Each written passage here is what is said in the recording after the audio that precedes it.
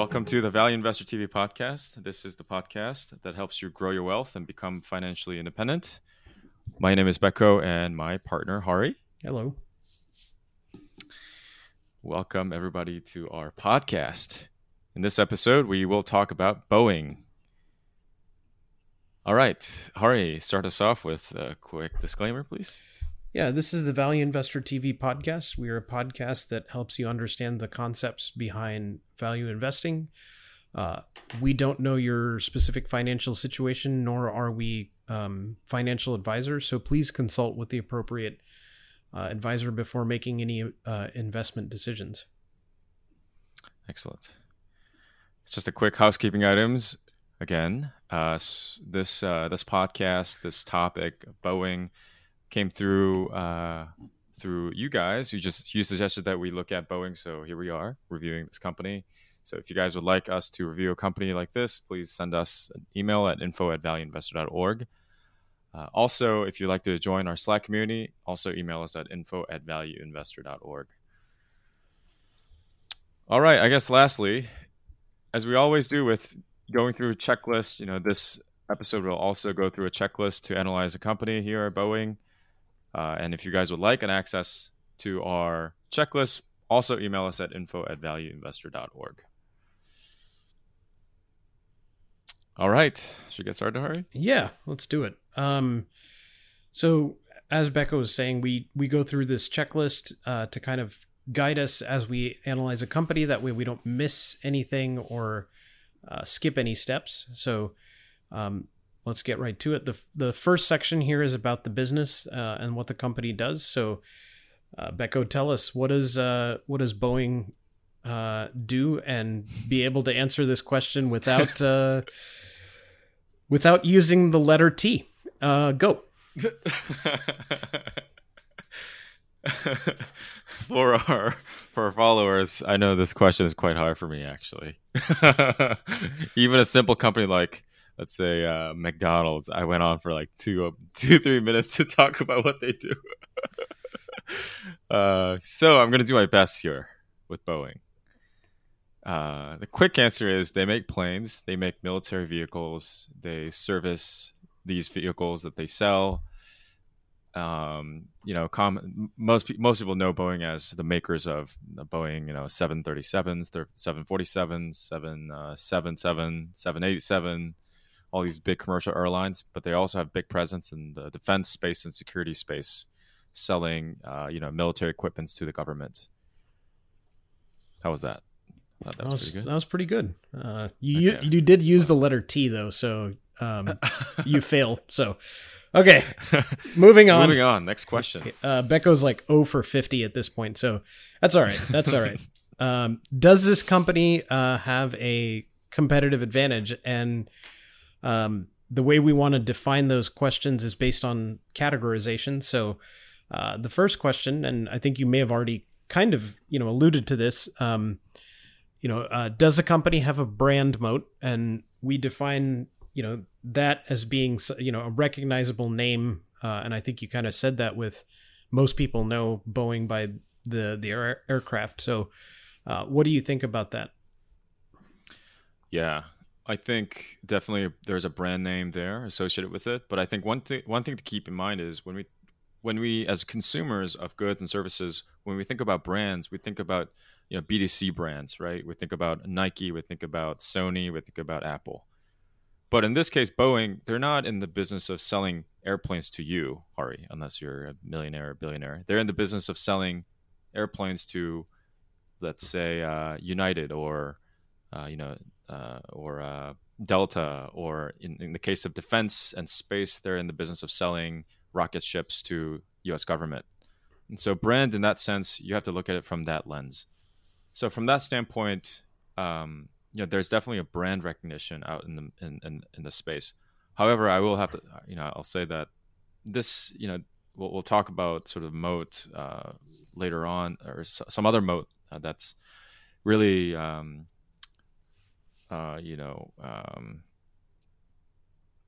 applicable to Boeing, such as the size and just the sheer magnitude of capital and and sort of the connections and relationship required to be in this business. That aside, considering that this space is sort of like a duopoly at this point, right? You have Boeing and you have Airbus in the commercial space.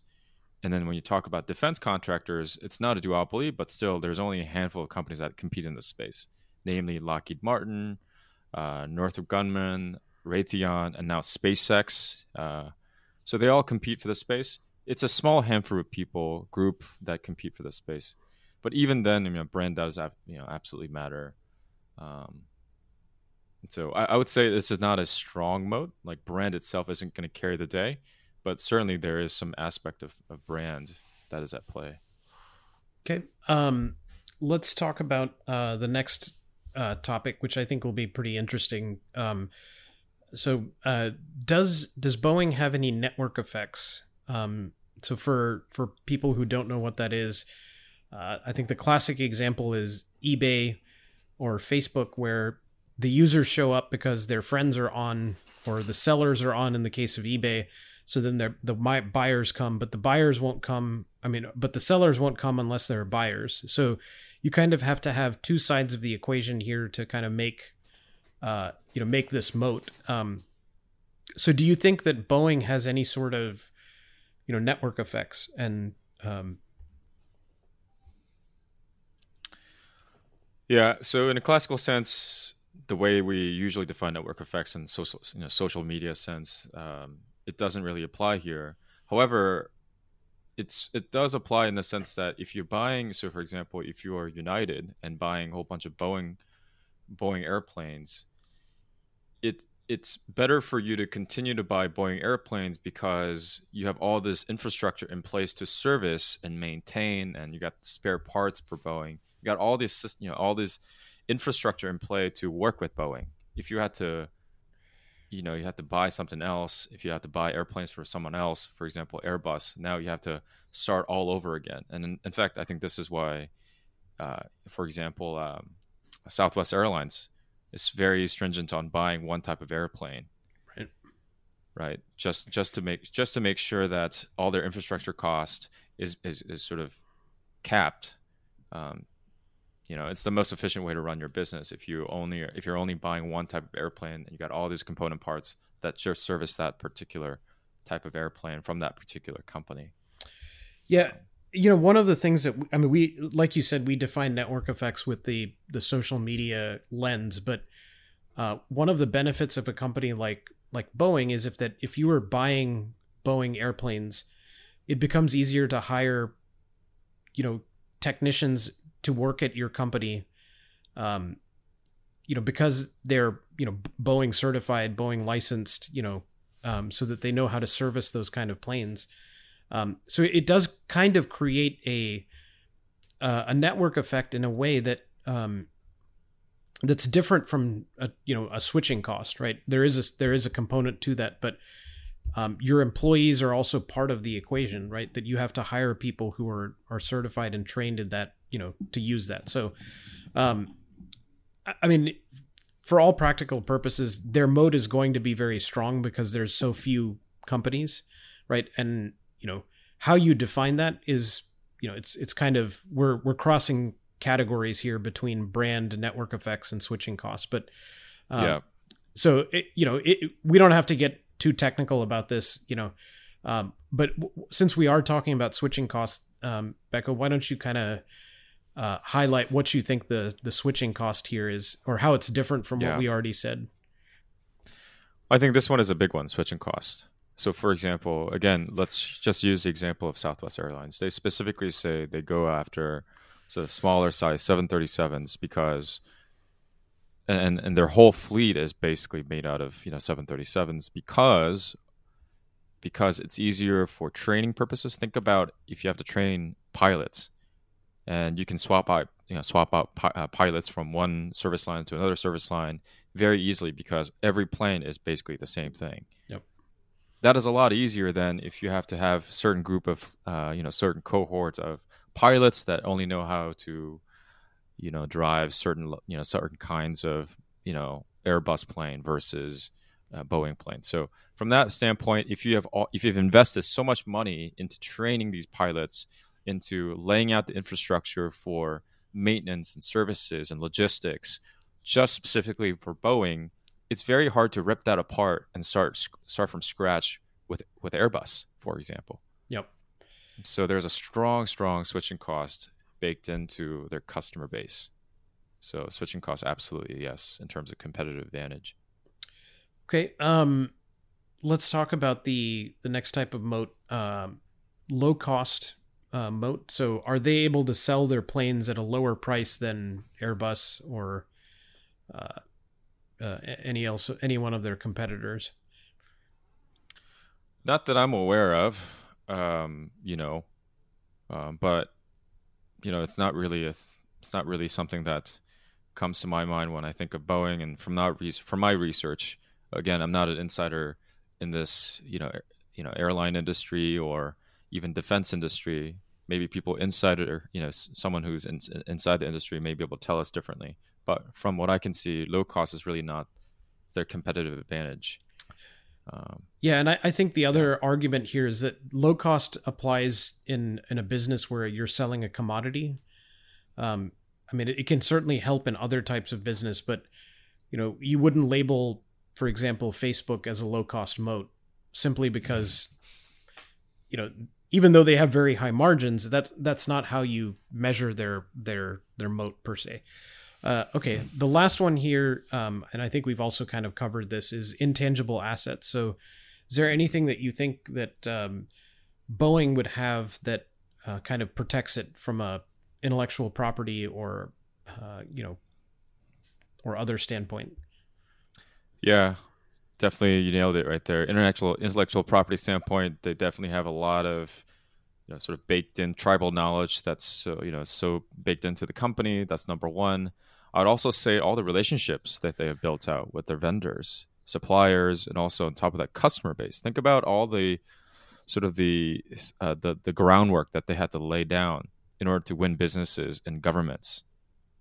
Right? Think about all the lobbying efforts. Think about all the relationship building they had to do. So those are intangible assets, I think, that protects them from competition. I would also highlight this ongoing sort of compliance cost. Yep. These are hidden costs that you don't really think about. But think about, if you want to introduce a plane into the market, you have to think about FAA, right? Federal Aviation Regulation. You got to think about environmental regulation, right? You got to think about state, local regulation. So there's a lot of compliance burden on these companies, and they probably cost upwards of billions of dollars. So for you and us, for you and me to enter into this market, it would be incredibly hard because of the compliance cost. So, and obviously they have that locked in. So those are some of the things that I would say are intangible assets, or sort of intangible things that protect them from competition. Yeah, and I think that last point that you made there, I think, is kind of pretty important there. If how much money would it take for you and me to start a Boeing competitor, right? We're talking billions of dollars to even make the first plane, right? And then to sell it, I mean, how hard is that going to be to actually make a sale when you don't have the relationships, you don't have any of those things. So that takes time. So you're talking probably a decade before you could even make your first sale, in terms of that. So that and how much is that going to cost, right? Okay, let's keep moving on here. We talked about the competitive advantage, and I think we can safely say that they have a strong competitive advantage in a couple of different areas. But how durable do you think that advantage is? And if we were trying to disrupt that, invert, as Charlie Munger would say, what would be the thing that would take their moat down, or make it more shallow? Yeah. I would say overall, I think their competitive advantage is quite strong and quite durable. They've been around for a long time. They stood the test of time. So I would say the competitive advantage overall, short answer, is quite strong. But however, I will say the recent MAX 737, incident really took a toll on them. Mm-hmm. So for those of you who don't know what that is, they introduced sort of new line of 737 Max. 737 Max is sort of the new generation of 737s. And in 2018 and 2019, there were two major accidents that happened that really put a coffin on the Max 737 Max planes, and 346 people died from this accident. So, right there, you don't really think about when you get on the plane. You don't really think about this too much, but in a couple of incidents like this can really do a lot of damage in terms of company reputation. And again, we talked about brand as one of their competitive advantage, and if things like this go on, it could really severely damage their reputation in the marketplace. So I would say things like this is a constant risk. Okay. Let's talk about the long-term prospects. I guess one of the things that we and we also have to ask that in the face of a global pandemic. What do you think the long-term prospects for Boeing are, and what is their runway for growth? Are there new avenues that they can tap to kind of significantly expand their revenue? Yeah. So I think, one thing that we have to keep in mind is that Boeing is they're makers of planes, and their prospects for growth that really depends on the downstream customer, right? Mm-hmm. Downstream customer, who are they? They're two kinds. They're government, right? They're the big defense contract. They sell military planes and stuff like that. That's one. And then the other is commercial airliners, right? United, for example, or Delta or Southwest. So let's talk about the second case first. So second case, commercial airlines, their growth is directly impacted by just global economic growth, because with global economic growth is really directly primarily related to the air travel. And so, with transitive property, their business, Boeing's business, is directly related to just global economic growth altogether. Yep. For that, from that standpoint. And let's talk about the second customer, which is the government contractors or government contract. And those are more or less sort of stable. Government, especially U.S. government, spends a ton of money on defense, so more or less it's stable. They're pulling in about $26 billion every year recently from defense, space, and security market standpoint. So let's sort of look at this question from those two lenses. So from the first segment, the commercial side of things, the global economic growth is around 3% to 2.6% to 3%. It was before coronavirus. So I would say we can kind of sort of expect the growth rate of that business to be around 3% to 4%. What they said in the annual report is they said the growth rate for the passenger traffic is expected to be around 4.6%, and then cargo traffic to be around 4.2%. So roughly, paralleling the global economic growth. Now, the next one is a little bit harder to predict because it's government defense spending, and mostly it's coming from the U.S., U.S. defense. And, again, as I said, they're pulling in about $26 billion, and I don't see that number going down substantially anytime soon. Yeah, I mean, I think the thing that, happens in a pandemic is, these airlines, or I'm sorry, not just a pandemic, but a recession in general, people are traveling less. Southwest Airlines or United or Delta will probably delay purchase of new planes, unless it's absolutely necessary. So you probably see some hit there until, things start to pick up again. And then, I mean, the airlines have taken in bailouts also. So it kind of is probably not looked good upon if, they are taking, using that money to buy new planes when they can service existing ones. So, okay. Yeah. Let's take a look at the next question here. And I think this one will be since this looks like an asset heavy business. does the company require a lot of capital reinvestment to maintain its business? And the reason we care about that is, that money that they earn in profit is actually being spent to, maintain their competitive advantage and so forth. So, and turns out that planes are heavy, and they are actual assets. They're not like software. So, what do you think about that? What does their capital reinvestment look like? So, I mean, obviously the short answer here is yes, the company does require a lot of capital reinvestment to maintain its business. So more specifically, if you look at, R&D cost, what is their usual R&D? It's not, sort of, R&D is sort of for the future. R&D historically has been around 4% of revenue. Actually, this is kind of interesting stat right here. So for every dollar they bring in, the cost of goods sold is about 85 cents. So right off the bat, right, you're getting a huge haircut in terms of revenue trickle down at the bottom line, 85%, right? And then from there, they spend about 5 cents on R&D, or 4 to 5 cents.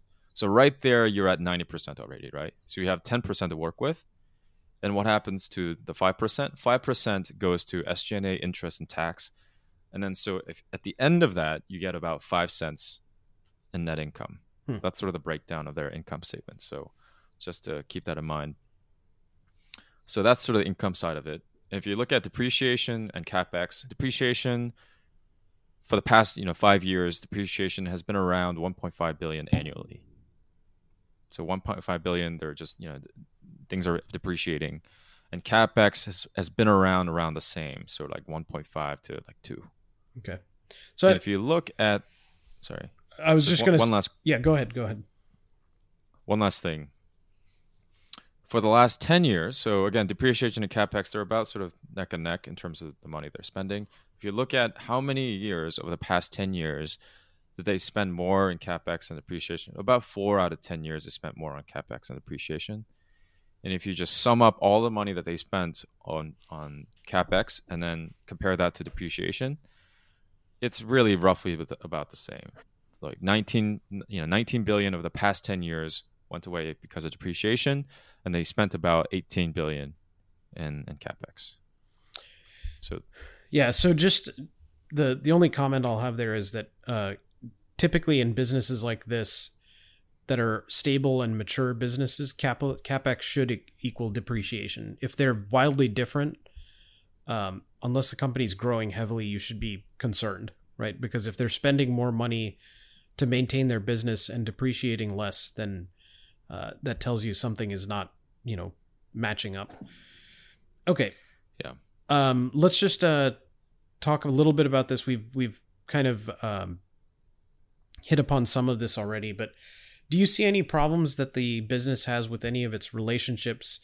I think the 737 MAX stuff we talked about. But do you see any problems with their relationships with their customers, their suppliers, employees, or regulators? Yeah, I'll just highlight a couple of things here. Customer, of course, we talked about this. U.S. government and governments at large, they're a big customer of Boeing. So that's something to point out. And then from customer standpoint, again, big airline companies with MAX accident, 737 accident, it's going to be they're going to take a hit there for sure, and they have. In terms of employees, let's just go down the list real quick. Nothing I can see on the supplier side, no red flags there. But on the employee side, just want to point out that about 35% of their labor force is unionized. So, and again, and this is something they've been pretty transparent on in their 10K. Back in 2008, there was a work stoppage because of a labor strike back in 2008. This was about 12 years ago, right? So it hasn't happened since, but something to keep in mind. If you're 83% of your labor force is in union, something like this could definitely happen if friction, continues. And then just lastly, on the regulator community side of things, it is a regulated business. Airline, sort of, defense, heavily regulated business, just like, similar to healthcare. And so you have to meet the needs of regulators in many areas. Like FAA is one; it's a clearly one, right? And then you have EPA is another one. You got local and state local regulators. And this is not just the U.S. Right? They do business all across the world, so you got to satisfy the needs of the regulators everywhere. And so, again, we talked about earlier in the episode, it just is going to cost a lot of money and effort and know-how. So, just something to point out there. Okay, well, that's going to wrap it up for the, this episode. In part 2, we'll actually talk about the financials, management, and what do we think Boeing is worth. But before we close out, Becco, do you have any comments or anything you want to add about this, about the business itself? No, stay tuned for the second part of Boeing. All right, sounds good. All right. Thanks, everybody. Thanks, everyone. Bye. Bye.